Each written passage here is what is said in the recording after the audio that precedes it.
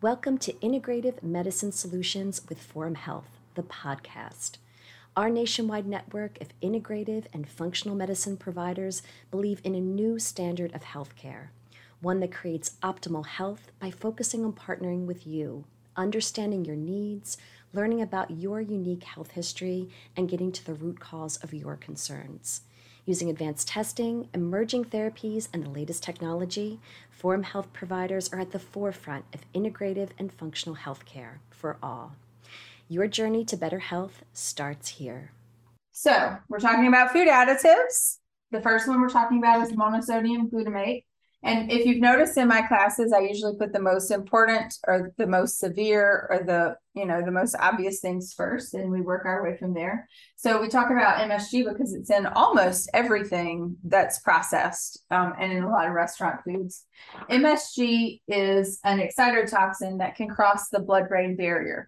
So an excitotoxin floods the brain cells with calcium and they die. If you flood a brain cell with too much calcium, they will die. There's other ways that you can do that, but MSG does it. It turns into glutamic acid, which crosses into the brain, and it behaves like a neurotransmitter. So it starts giving your brain cells instructions that override the instructions that your actual neurotransmitters would want the brain to listen to. So the damage from MSG is cumulative. It builds over time, and the more you take, the worse it is. We use MSG in clinical research to make rats fat for fat rat studies. Works very well. Just add the MSG to their food. Interestingly, humans are 5 times more sensitive to the effect of MSG than rats. 5 times more sensitive. And on top of that, infants and children are 4 times more sensitive than human adults. Anybody good at math? How many times is that? 20. So it is really bad for children. And that makes sense because in children, the brain is still developing, the nervous system is still developing, and those cells are more sensitive to permanent damage, to things that we can't overcome. It's also an endocrine disruptor. So it disrupts hypothalamus function. Who remembers what the hypothalamus does? Is it like your thermostat? It's your thermostat. It's the organ in the brain that tells all the endocrine organs what to do, what hormones to make, and when to make them. And MSG disrupts normal hypothalamus signaling. So it disrupts normal hormone function and normal hormone production. And obviously, children are going to be more sensitive to that than adults because their endocrine organs are still developing. So abnormal endocrine signaling is going to have a detrimental effect on children. As I mentioned earlier, MSG is associated with seizures. If we give relatively high amounts to rats, we can cause seizures, but we've also seen seizures in children. We've seen behavioral issues, learning disorders, addictive behaviors, emotional issues, all kinds of alterations in growth patterns and behavioral patterns. So it is not a good substance to consume. Is it listed as any other name, like on a label? I think the answer to that is yes. Okay. But I can't remember what it is. Has it been banned from No. children's food at all? You know, it's what you say, infants' food? It's not in formula. Well, you know, how But- they have some of those. Like the drinks, prepaid. yeah. I guarantee you it's in like the puffs, like the little puffs that they make, the little grain, like that are soft and they can chew on them. I'm sure it's in that. Uh-huh. So glutamic acid is another way of saying it. Monosodium salt. Monosodium L-glutamate. Sodium glutamate. L-glutamic acid. So you're looking for the glutamate or the monosodium monohydrate. It's one or the other is in every name. So that's what you're looking for. And as we mentioned, MSG is an appetite stimulating food. So, on top of disrupting your hormones and damaging your brain, it will also force you to eat far more than you would have normally eaten, which is why it's in all the Chinese buffet foods, right? Or in the Chinese foods. The second substance that I want to talk about is xenoestrogens. Xenoestrogens are compounds that behave like estrogen in the body, but are not estrogen. They just mimic estrogen activity. Consumption of xenoestrogens causes a wide variety of issues, which makes sense if you just think about it. If you think about babies who are consuming estrogenic compounds, what's going to happen to their endocrine patterns and their puberty and their fertility, right? So when we started adding xenoestrogens into not only the food supply, but also the bottling industry, the Tupperware industry, right? When we started using a lot of plastics, we saw changes in puberty patterns, right? How old were women when they got their periods in your generation? 12, 14. It used to be 14. Mm-hmm. Then it went to 12. Then it went to 11. And now it's down to 8 and 9. Because we're feeding them estrogens, and estrogens stimulate that process. Unfortunately, it's not normal menstrual patterns that they get. They're more likely to have endometriosis and fibroids and infertility and all kinds of issues because of the endocrine disruption.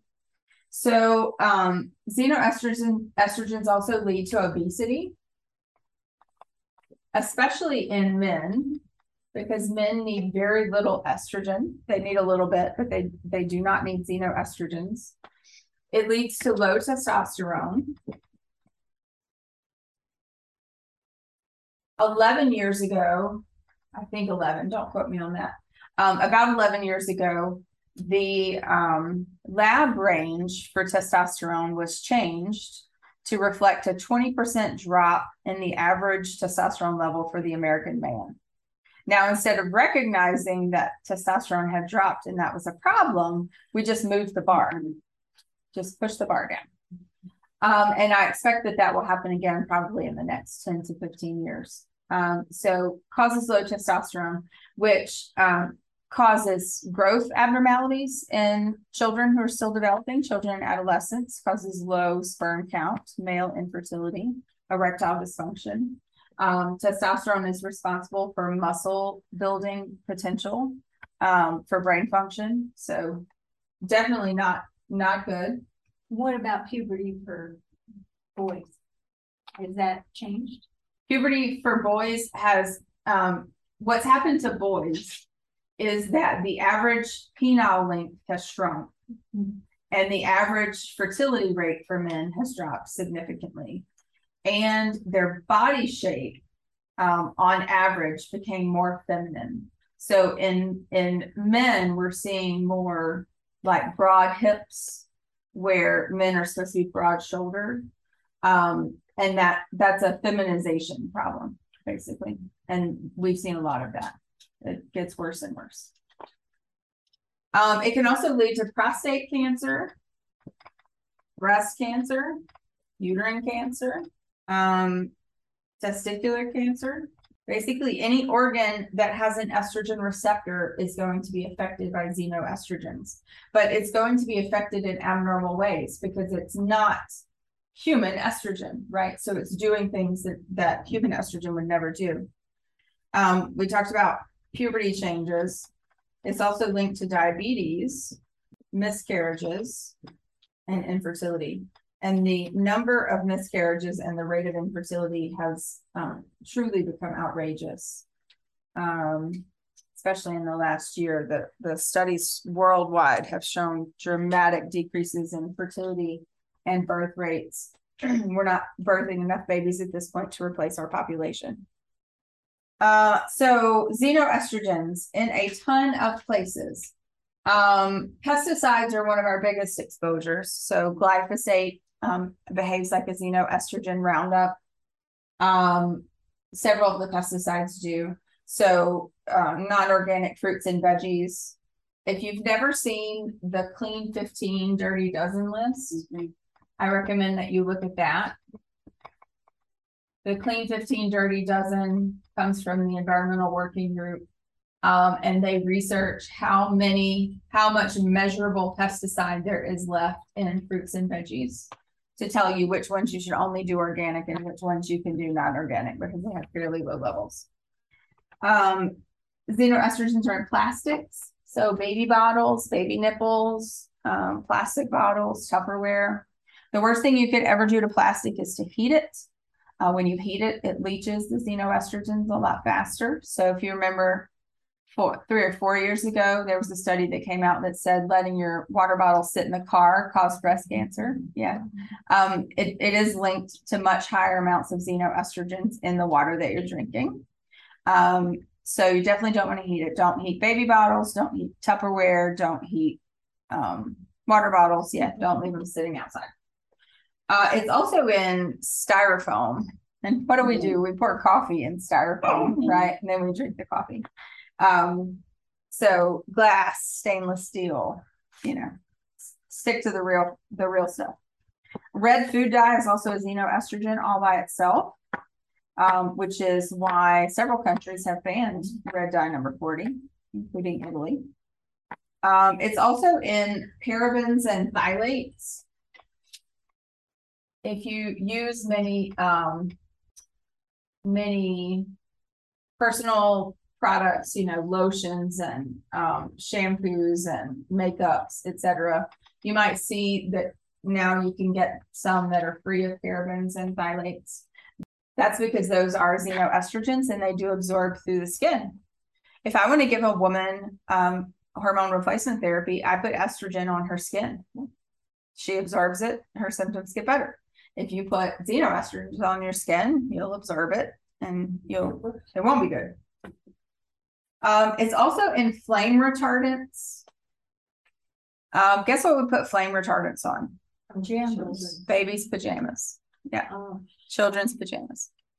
We also put it on upholstered furniture to reduce the risk of, infernos and house fires. Mattresses. Yeah. 80% of all cattle in feedlots are given hormones, particularly bovine growth hormone. And bovine growth hormone stimulates very high levels of hormones in the animals intentionally. Better fertility, better milk, better meat production. The problem is that those very high levels of hormones are still present when we consume the products. So when cows are given bovine growth hormone, they get a 7 to 20 time bump in their hormone production, 7 to 20 times. Not only do we find it in the milk, not only can we find it in the meat, but we also find it in the soil where they urinate, right? Confined, they're all urinating in one place. And that makes it to the groundwater and the creeks and the rivers. And this is where we see amphibians changing, right? In these areas around feedlots. But what water do we drink? We drink groundwater, right? So anything you put on the ground will filter down through the soil and end up in the groundwater. So there is a lot of xenoestrogen exposure just in groundwater because it's not added there intentionally, but it gets there. And the closer you are to a commercial feedlot, obviously the higher your risk would be. And we talk. What is bovine? What does that mean? That means cow. Oh, okay. So not only do we drink the water, but we also irrigate our plants with the water. So lots of it going around. We talked about reproductive capacity of the aquatic animals. We give our animals antibiotics too, right? Antibiotics in the chicken industry are used because it makes them get fat faster. They get plump. If you remember a few weeks ago, I told you that 2 rounds of antibiotics before the age of 2 doubled your risk for obesity. It's no different in chickens. They just grow a lot faster. So low chronic dosing of antibiotics is used to stimulate growth, but also to, just prevent diseases because they live so close together. But those antibiotics then end up in the meat and cause changes in human health. So, for example, in 1990, we had basically no cases of drug-resistant Campylobacter. Campylobacter is the food poisoning that you can get from raw eggs. Had it once, it was horrible. In 1996, they started to use Cipro, which is a treatment for Campylobacter in poultry, chronic low-level dosing of Cipro. In 2001, all 16 strains of Campylobacter found in Brazil were Cipro resistant, and the worldwide Cipro resistant for Campylobacter rose to 20%. And all we did was add it to the meat. So if people tell you that there's not going to be hormones or antibiotics in the meat when you consume it, I'm sorry, they're wrong. It's not going to be nearly as much as would have been in the bloodstream, but the bloodstream goes to the muscle, and so do the compounds. What do antibiotics do that would cause weight gain? Anybody remember? They trash the gut. They trash the microbiome. And the microbiome plays a big role in, number one, inflammation. Inflammation plays a big role in obesity. But also your microbiome changes how fast you pull sugar from food. So it changes the glycemic index of the things that you eat. So, it destroys our gut microbiome. And heavens, we've got enough of that going on. Let's talk about the artificial sweeteners. Saccharin. Let's start with saccharin. So saccharin is, what is that? Is that the pink stuff or the blue stuff? Saccharin is sweet and low. Sweet and low is blue or pink? Sweet and low is pink. Pink? Okay. Saccharin is a sulfonamide, and you asked me last week if you could be allergic to sulfur, and I told you could be allergic to sulfa. Saccharin is a sulfa drug. It's a sulfonamide, which is actually there's a really high level of allergy to sulfonamides. And the problem is that no company that makes saccharin announces that it's a sulfonamide, which means people consume it and they don't know. But saccharin has a lot of detrimental effects. One, we know that it causes bladder cancer. It also damages your microbiome. And we've talked about that, right? And the risk for obesity. It increases intestinal permeability, which we haven't talked about yet, but intestinal permeability allows your immune system to be exposed to things it shouldn't see, and you get lots of inflammation as a consequence. Saccharin has been linked to all kinds of reports to the FDA, rashes, skin problems, cancer, all manner of things. If we want to, well, I'll save that until we talk about aspartame. Let's talk about aspartame. So I think aspartame was the first, wasn't it? In the aspartame, the first, because it was the original. So it was the original. Aspartame in high school. Yeah, I remember. I mean, Michael J. Fox and Diet Pepsi, that was aspartame, and that was sort of the beginning of the craze. Saccharin was out. I remember Yeah. my uncles being Yeah. on, and they were ancient then. I don't know. I don't know which one is which one came Because I first. think my dad used to drink saccharin. But aspartame is by far the worst. Aspartame has had more complaints to the FDA than any other food additive combined. Nasty, nasty product. Aspartame is made up of aspartate, phenylalanine, and methanol. You don't have to remember those things. But who knows what methanol is? It's the kind of alcohol that you can't drink, right? That's right. It's wood alcohol.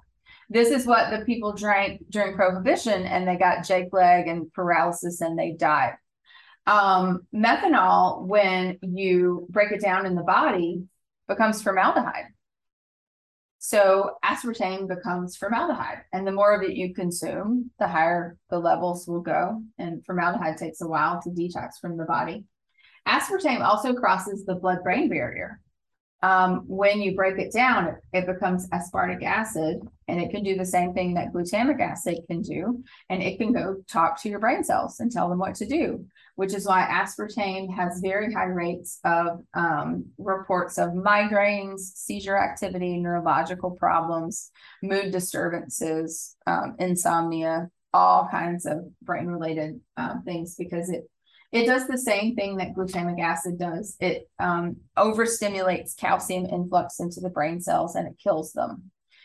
I have seen on MRI brain cell death from heavy consumption of aspartame. My mother is one of them. So on the MRI, you have these widely scattered little spots where where there are calcified brain cells that don't do anything. Not good for the brain. It does get a little bit better when you come off aspartame, but she was a Tab addict. You guys remember Tab back in the day? Yeah. I think that was the first diet. I think it was. Yeah, I think it was. There is a cumulative effect with aspartame, as there would be with anything that crosses into the brain. So the more you consume, the worse it gets. What did Michael Jackson end up with from his Pepsi addiction? Parkinson's. Yep. Linked to Parkinson's disease, also linked to Lou Gehrig's disease or ALS, linked to MS. My aunt was a Tab addict and she had multiple sclerosis. Linked to Alzheimer's, dementia, brain lesions, endocrine disruption, all kinds of stuff. The phenylalanine, that's the second component of the drug, can depress the brain's production of serotonin. So it can lead to depression, apathy, flat feelings, because it disrupts serotonin production. And serotonin is also associated with some memory, so memory issues. We talked about the formaldehyde. So 200 milligrams of aspartame, which is a 12-ounce diet soda, gives you 20 milligrams of methanol. Remember, methanol becomes formaldehyde. There is no safe level of formaldehyde to have in the bloodstream. We don't have a level that we say it's safe to have in the bloodstream because it shouldn't be. But 20 milligrams of methanol is quite a high dose. And most people don't have just 12 ounces of diet soda a day, right? They have 3, 4, 5 drinks in a day. It's very, very addictive. Very addictive. Anything that changes the way your brain chemistry works is physically addictive.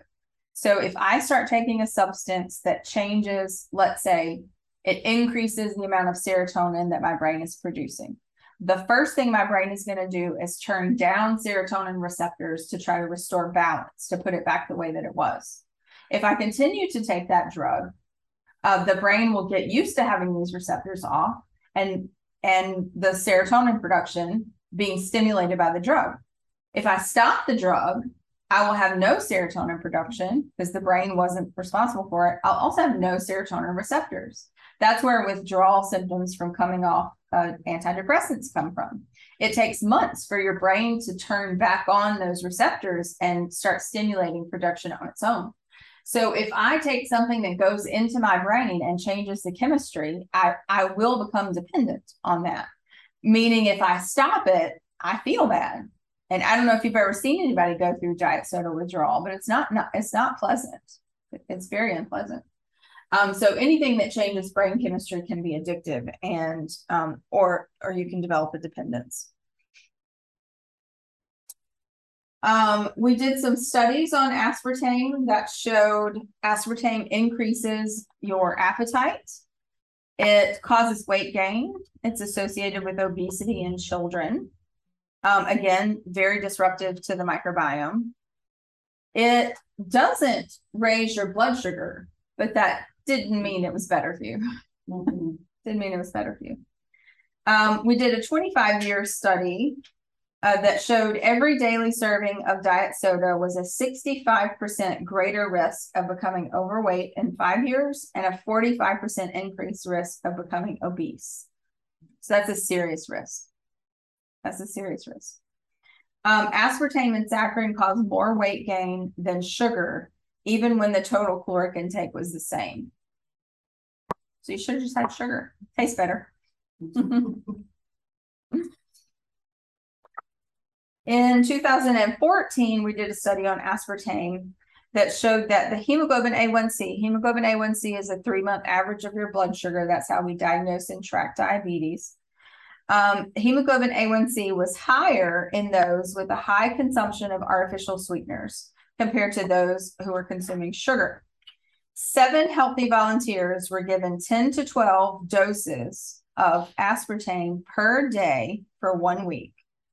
4 out of the 7 had glucose levels in the pre-diabetic range at the end of the week.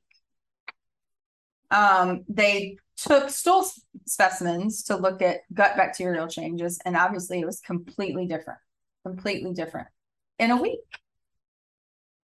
That's incredible.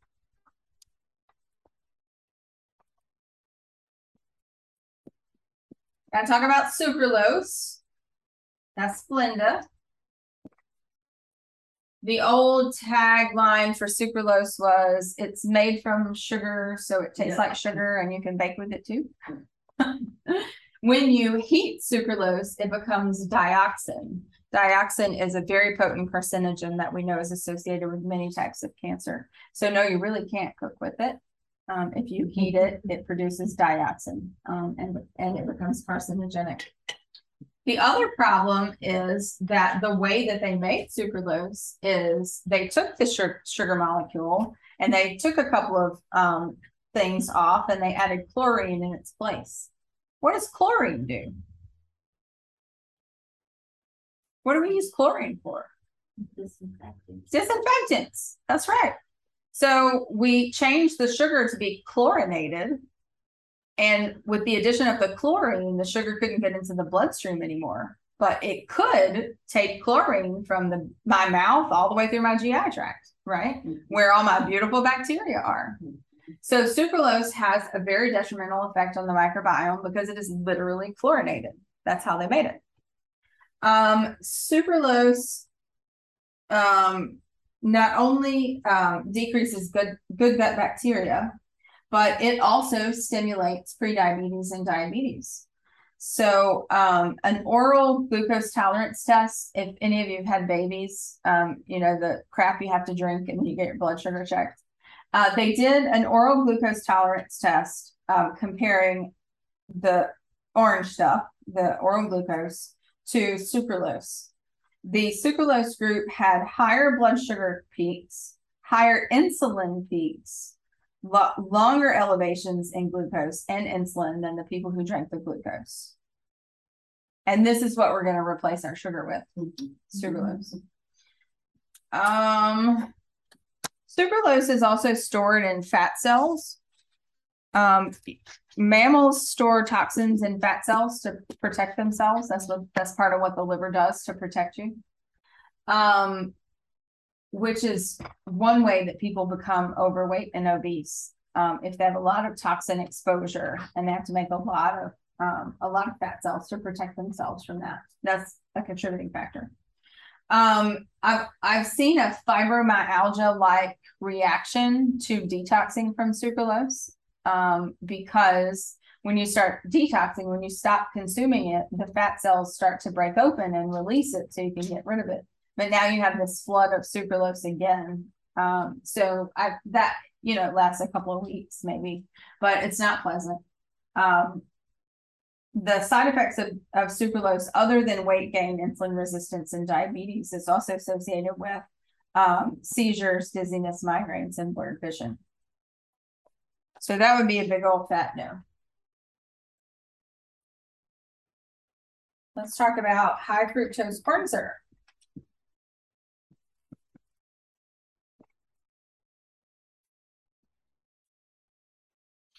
What's high fructose corn syrup in? Everything. Everything. Right by the MSG.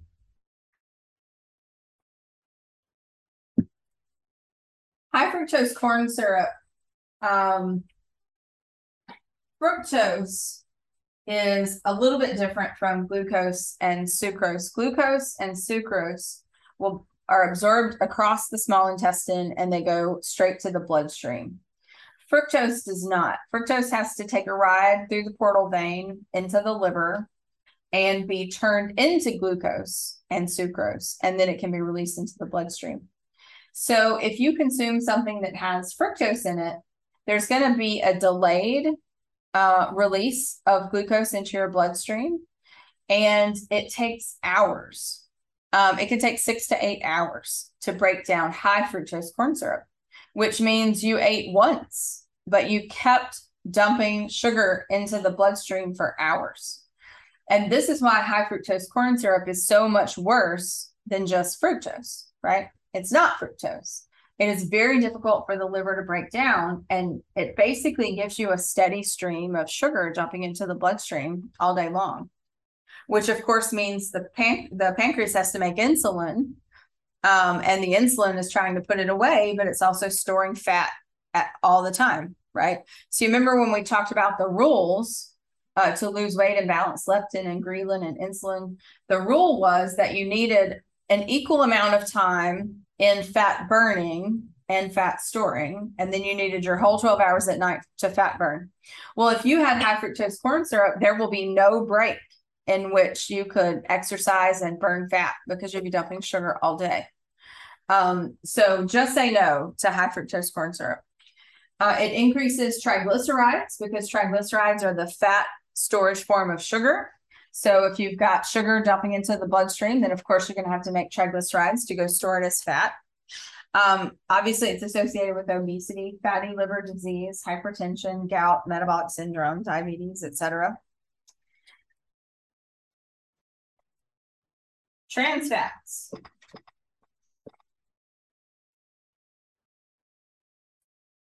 Trans fats do not exist in nature. We make these in a chemical lab. We make them in a chemical lab by taking a liquid oil and turning it into a fat that's solid at room temperature. Basically, it's one molecule away from plastic. Trans fats damage your blood vessel wall. So you remember when we talked about cardiovascular disease, cholesterol, you had to damage the blood vessel before you could lay cholesterol down in it. Trans fats are a very, very good way to do that. Associated with a 40% increased risk of diabetes because it causes insulin resistance and abdominal obesity. Very tightly connected to breast cancer and other types of cancer. Increases your LDL particle number. Highly inflammatory substance. In 1993, they did a study on 75,000 women and found that those that consumed margarine, 4 teaspoons of margarine per day, had a 65% increased risk of cardiovascular disease compared to women who had 4 teaspoons of butter every day, at a 1.5 times higher mortality rate.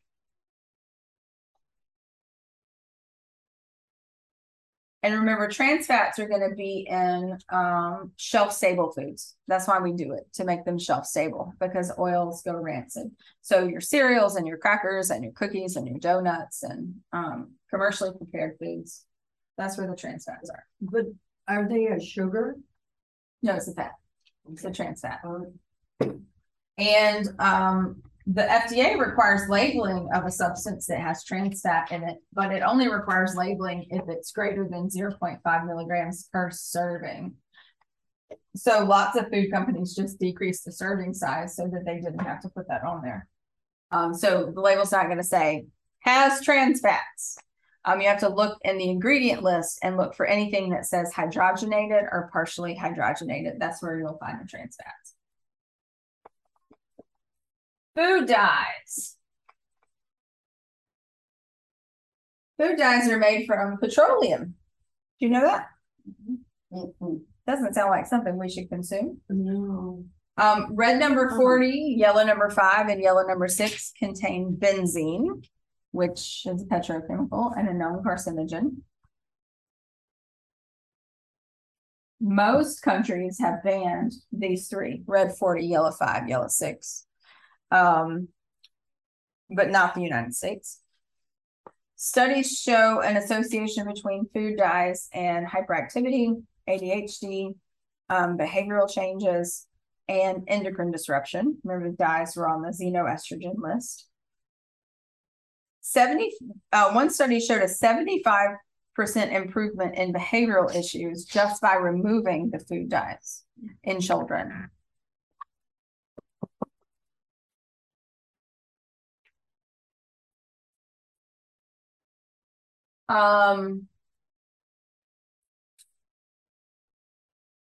Food dyes can be in white foods. So if you're trying to avoid food dyes, don't fall for it's white so it doesn't have food dyes. They put blue, like marshmallows and cake icing. Not that you're going to eat those, but some food dyes you can't see. So read labels. What about nitrites and nitrates? Anybody heard of those? Yeah. These were in the news several years ago. I love how things come out in the news and we're like, oh, for a whole week, nitrates, don't eat hot dogs. And then we never talk about it again. We just move on. Something else to talk about on the news. Gotta have the next dramatic thing. Nitrites and nitrates are added to processed foods to preserve the color, to process meats to preserve the color. So if you want your bacon to stay pink and not turn a weird brown color, they add nitrites for that. The problem is that when you consume nitrites, it gets converted into nitrosamines in the body, which are very carcinogenic. So nitrates are associated with cancer. In my graduating class, we had a ridiculously high number of people with colon cancer, many who died already. And this one particular girl, I went to church with her, and so I spent time at her family's house. Her family was poor, and they ate the only meat they consumed was processed Spam, Vienna sausages, that kind of stuff. She developed colon cancer. How was she? She was 29 or 30. And by the time it was diagnosed, it was already in the liver. She already had liver metastases. She didn't survive. But I strongly believe that the daily consumption of processed meats is one of the reasons why that happened. And I did sort of a unofficial study of the people that I went to high school with, because, you just text them, email, Facebook them, just ask questions. I went to church with another guy who ended up with colon cancer in my graduating class. He only liked to eat hot dogs and sandwich meat, and that's what he liked. Those are the things that he ate. There are certainly other contributing factors, but this is definitely one of them. So nitrites are not good for consumption. There are naturally occurring nitrates with an A, but they're in foods that also contain the vitamin C that you need to prevent nitrosamine production. So if you want processed meats, then get the kind that used celery juice instead of nitrite. So celery juice has naturally occurring nitrates, but it also has vitamin C, and that blocks nitrosamine production. So if you do processed meats, lunch meats, hot dogs, that kind of thing, look for the nitrite-free. The Simple Truth brand, the Applewood brand, there's several out there that it's more and more. Money talks. So as people make different purchasing decisions, we get more and more products to consume, which is really nice. You may see BHA, BHT quite a bit if you read labels. BHA, BHT is a preservative that we use I've seen it in cake icings. I've seen it in cake powders. So it must be used for things that need to be shelf stable for a long time. BHA and BHT are are both xenoestrogens and carcinogenic. So you would want to really limit your exposure.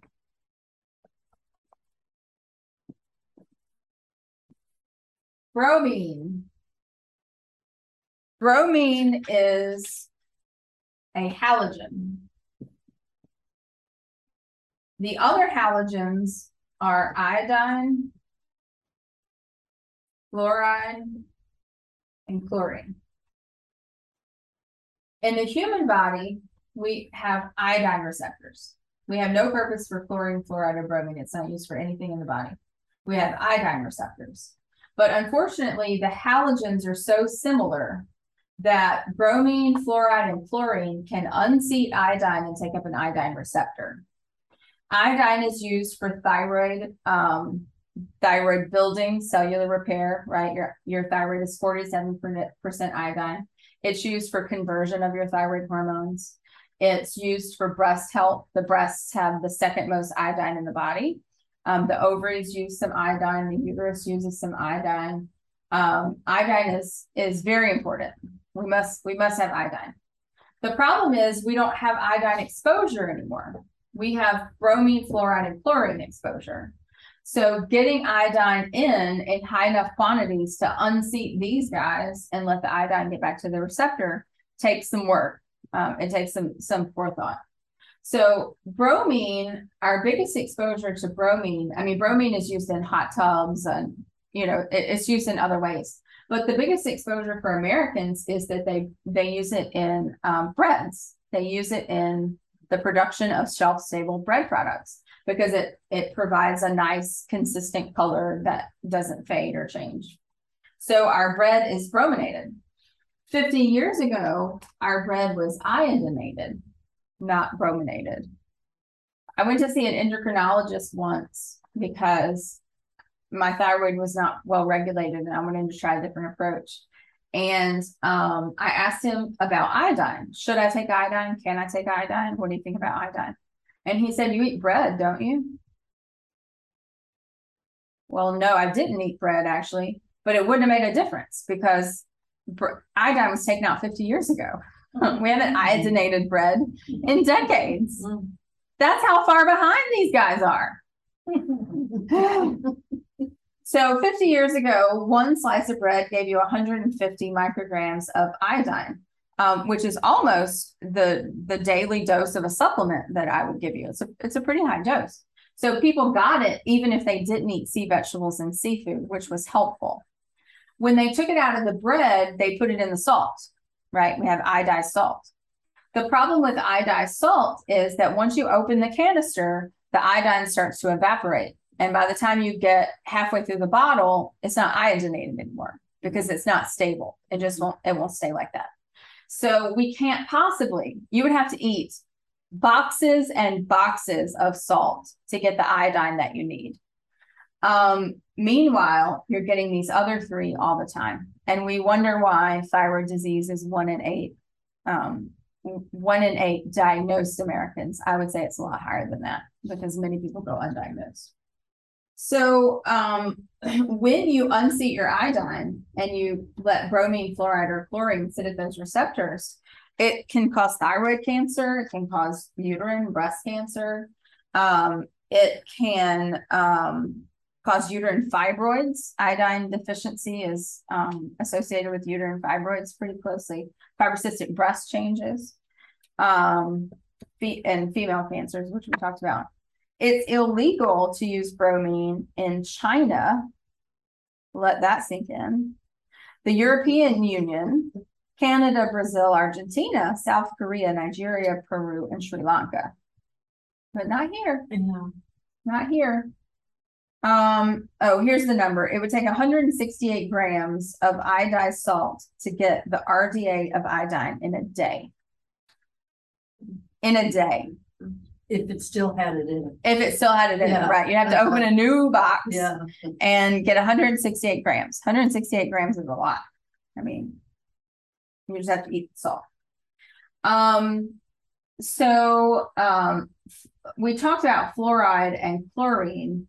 Chlorine is in sucralose, so it is in food, but these are more like water in the water, in the toothpaste, in those kinds of products. And bromine is in the bread and in hot tubs. It's used in hot tubs instead of chlorine. That's why hot tubs smell different. So there's definitely exposure. You can limit your exposure by changing your products, by filtering your water, by not eating bread, because we stopped that anyway. And limit your time in hot tubs if you have a thyroid issue. Also, you should supplement with iodine. I don't know anybody that shouldn't be supplementing with some level of iodine. Of course, that level is dependent on who you are and what your problems are. But there just is no way to get enough iodine to compete with all the other halogens that we're exposed to on a daily basis. All right, GMOs.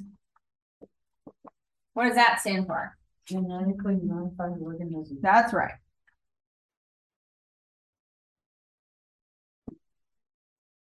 So GMOs are made by inserting a non-plant gene into plants. So an animal gene, usually insect gene. Taking a gene from an organism and putting it into the plant. It's not the same as hybridizing. It's not the same as selective breeding. Those are completely different processes that we've been using for thousands of years. This is actual genetic modification of the structure and makeup of the plant. So GMO corn, which is more than 98% of all the corn in the United States, and cotton, they took a gene from a bacteria called Bacillus thuringiensis, and they inserted it into the plants because the bacteria makes a toxin called Bt toxin. And Bt toxin kills insects. That's why the bacteria makes it. So once it was modified, every cell in the corn makes Bt toxin. So that theoretically limits pest consumption of the crops, right? It kills insects by exploding their guts, basically. That's how that works.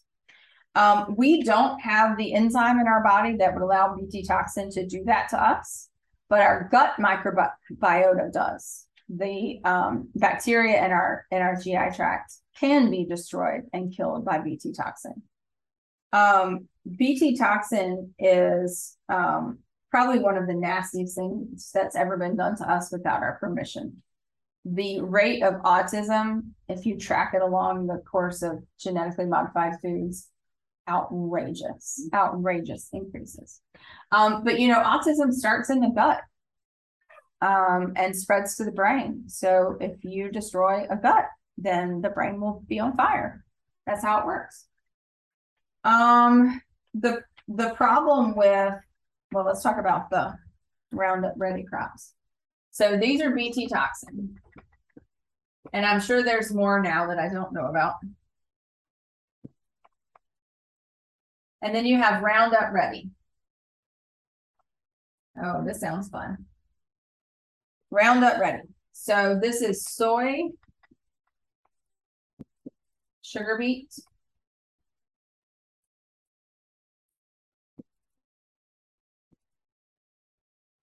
canola, and there was something else. Oh, I forgot about golden rice. Anybody ever heard of golden rice? Mm-hmm. They genetically modified rice to have very high levels of vitamin A, so it turned gold, and that was for poor countries, right? They were gonna, but it was also a Bt toxin producer, and they don't use golden rice anymore because it didn't do very well. It didn't treat populations very well. It didn't grow very well. Is there another one? It seems like there was another one. Canola.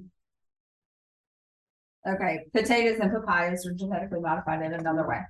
So Roundup Ready plants were inserted with a gene from argobacteria to make them resistant to the effect of glyphosate, so that you could indiscriminately apply glyphosate without killing your plants. So of course the outcome was that our exposure to Roundup went up because they could use a lot more of the product. It also changed the soil. Remember, we talked about it killed good bacteria in the soil. It allowed more toxic mold to be generated. So our mycotoxin exposure went up. Glyphosate also binds minerals. So it depleted what was left of the mineral supply in our soil, made our soil basically worthless. And then when we consumed the glyphosate, it destroyed good gut bacteria. So allergies went up, asthma went up, autoimmune disease went up, autism went up, cancer went up, infertility went up, Alzheimer's went up. All of these you can track along with the introduction of these things to our food. Crohn's and ulcerative colitis are also associated with glyphosate exposure. Genetically modified soy is also very estrogenic. So soy is estrogenic in general. And if you're going to consume soy, it should be organic fermented soy, so that is well balanced.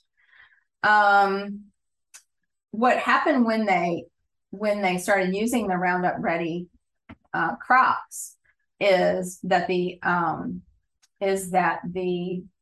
weeds that they were trying to prevent became resistant to the Roundup. So the amount of Roundup they used had to go up. And then the weeds became resistant and the amount of Roundup had to go up. So we're stuck in this vicious cycle of ever increasing amounts of glyphosate in our food supply. There was a study in France on genetically modified corn. It was done on rats. The rats developed kidney failure, liver failure, mammary tumors, infertility, a 3 times higher mortality rate, pituitary damage, endocrine dysfunction, and sex hormone balance issues. If you've never seen it, if you Google, well, you probably can't Google, you might have to use the Brave, the Brave browser, because Google is so censored now.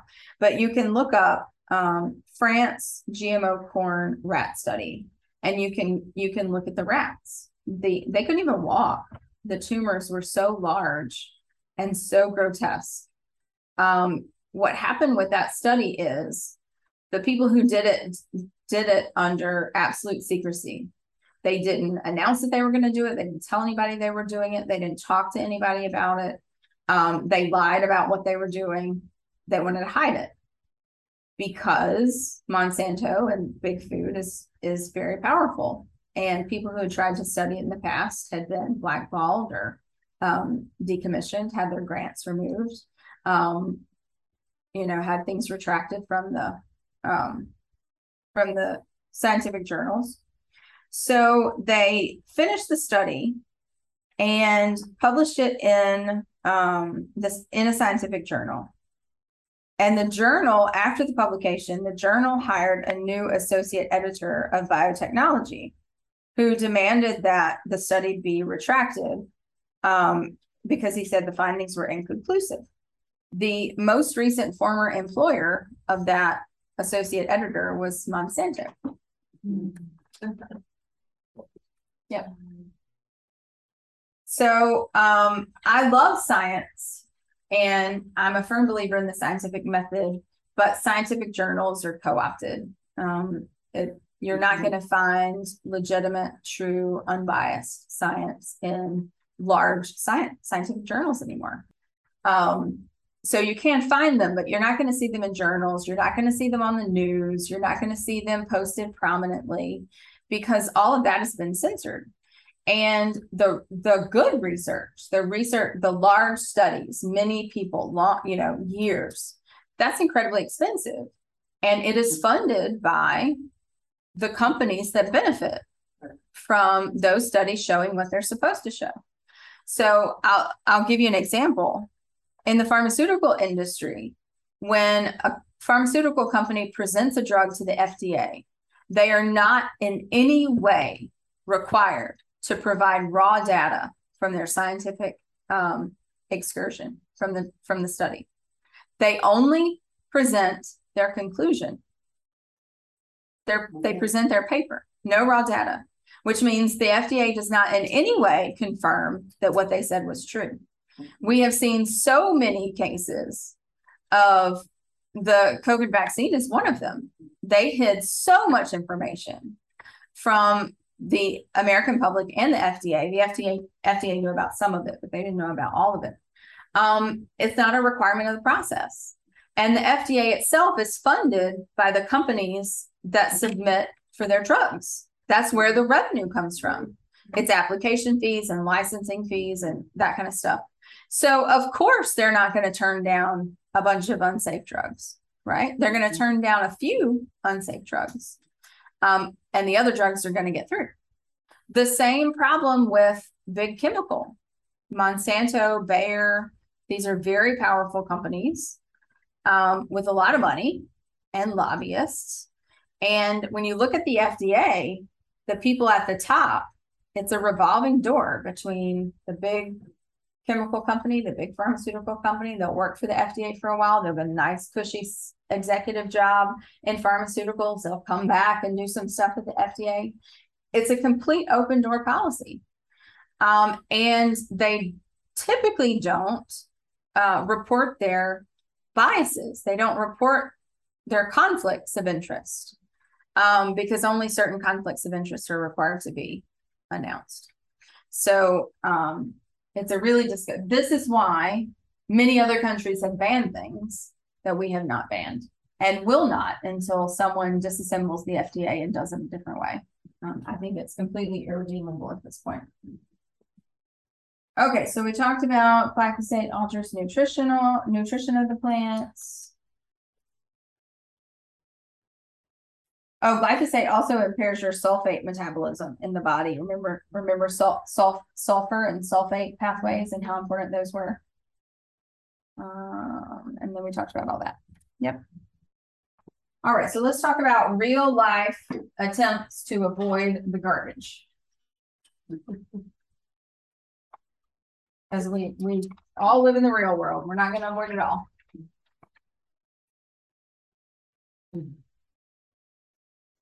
Did you guys hear that the government is cracking down on microfarms? Yes. Like they're raiding the farms of the Amish, they're raiding the farms of, yeah. They don't even want us to grow our own food anymore. So we talked about the Clean 15, Dirty Dozen. I was shocked. What is that, a shower or something? What? You said Dirty Dozen. Clean 15 Dirty Dozen is a document that you can find online on the Environmental Working Group. Yeah. And it tells you which products are safe to eat non-organic and which ones you would want to eat organic. And also cleansers and body lotions or lotions. Right. Everything. So that helps you budget, right? Because all organic is really expensive. You can also go to farmers markets and get to know your farmers. Like the market in Royal Oak is wonderful. There's lots of good farmers there. It's a bit of a drive, but it's totally worth it. And it costs a lot of money to get the organic label, right? And the smaller farms can't really afford to pay yearly to maintain the organic label. But some of them will let you come to the farm and see what they do, and they'll tell you about their processes. And many of those products are so much better than the organic stuff you get in the grocery store. So I would highly recommend buying your food local. Of course, you could also grow it, but I know not everybody's going to do that. Not everybody has a passion for growing stuff. But you could definitely buy local, and that supports the people that we need to be in business, right? When you buy from them.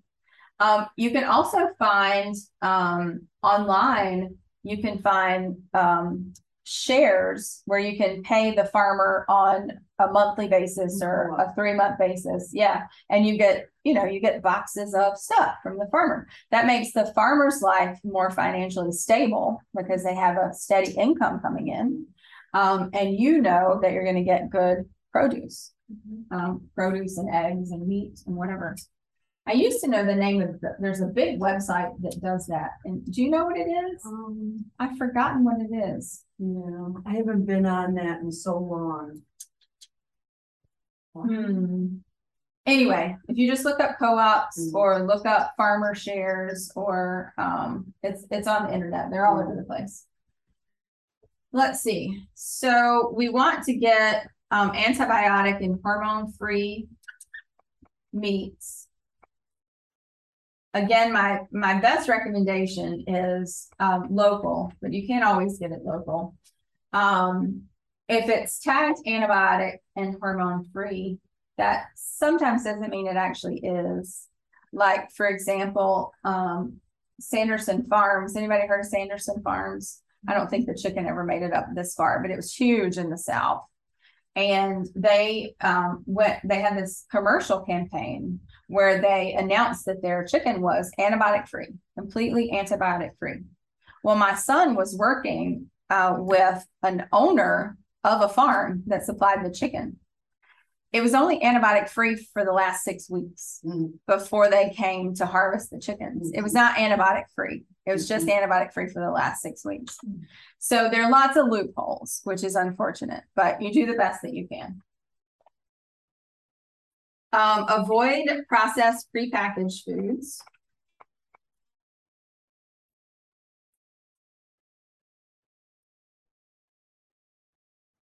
Those aren't good for you anyway.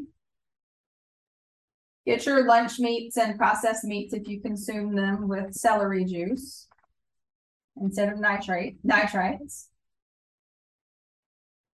Make your own seasonings at home. Many of those seasoning blends have MSG. And it's cheaper to just make your own anyway.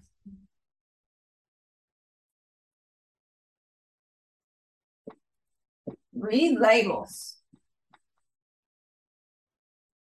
Switch to glass or stainless steel.